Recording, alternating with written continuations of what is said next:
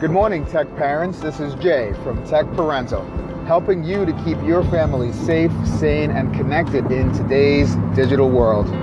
Today is Friday, September 15th, 2017, and I wanted to kind of continue the series that we had started a couple of days ago on what to do if your child was cyberbullied. What actions can you take as a parent?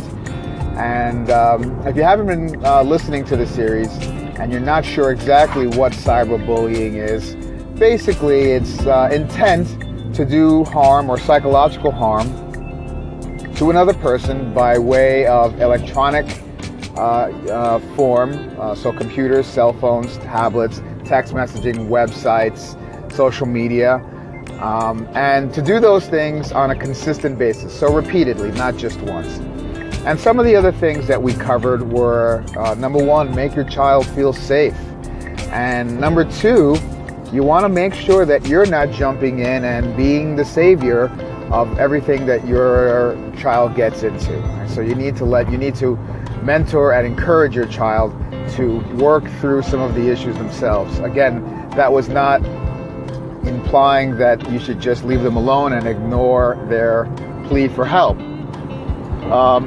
So the number three thing that we're going to cover today is record keeping. So when your child comes to you or you gain knowledge of your child being cyberbullied, you want to gather as much information as possible. And this kind of goes back to point number two that I made previously, which is make your child feel safe and allow them to communicate everything that has happened in a non-judgmental fashion.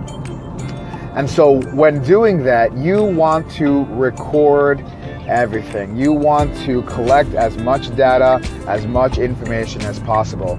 And so what does that mean? That means you want to get screenshots, you want to record audio recordings, you want to save and download videos that were made onto your phone or onto your hard drive. You want to also interview your child and find and kind of develop a timeline. You want to know when these things started, how long ago, what did it look like when it started, how did this evolve. You may also want to take note of some major occurrences that have happened in the child's life, like maybe the beginning of school, or maybe the breakup of a girlfriend or a boyfriend, or maybe the separation of two friends, or maybe something that happened at a school dance or at a local football game, or some type of major event that has happened. Generally, some drama goes down at these things, and then the social media lights up and things stem from there. So you wanna develop, like I said, take screenshots, record everything, download videos, download voice messages, and begin to develop a timeline. Okay? And even if it's something that it doesn't seem, it seems innocuous now, maybe just one rude comment, if your child is coming to you, but it doesn't seem to be super intense or super high level, definitely don't dismiss it.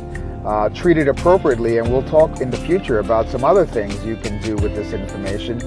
But definitely you want to go as far back in time with a history to be able to document a pattern and a consistent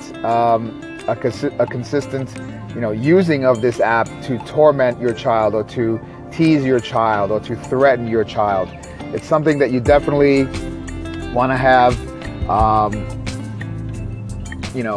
in your corner when it comes time for you to make a move, having all the evidence, having all the proof of what has happened, right? So let me know what you guys think and regarding, things that you can do when you find out that your child has been cyberbullied. And that means if they come to you, maybe another parent comes to you, maybe another child comes to you, maybe you discover it on your own.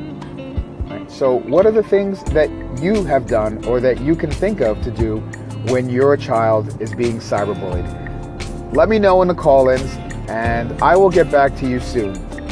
So until the next broadcast, this is Jay Andrews from Tech Parental, helping you to keep your family safe, sane, and connected in today's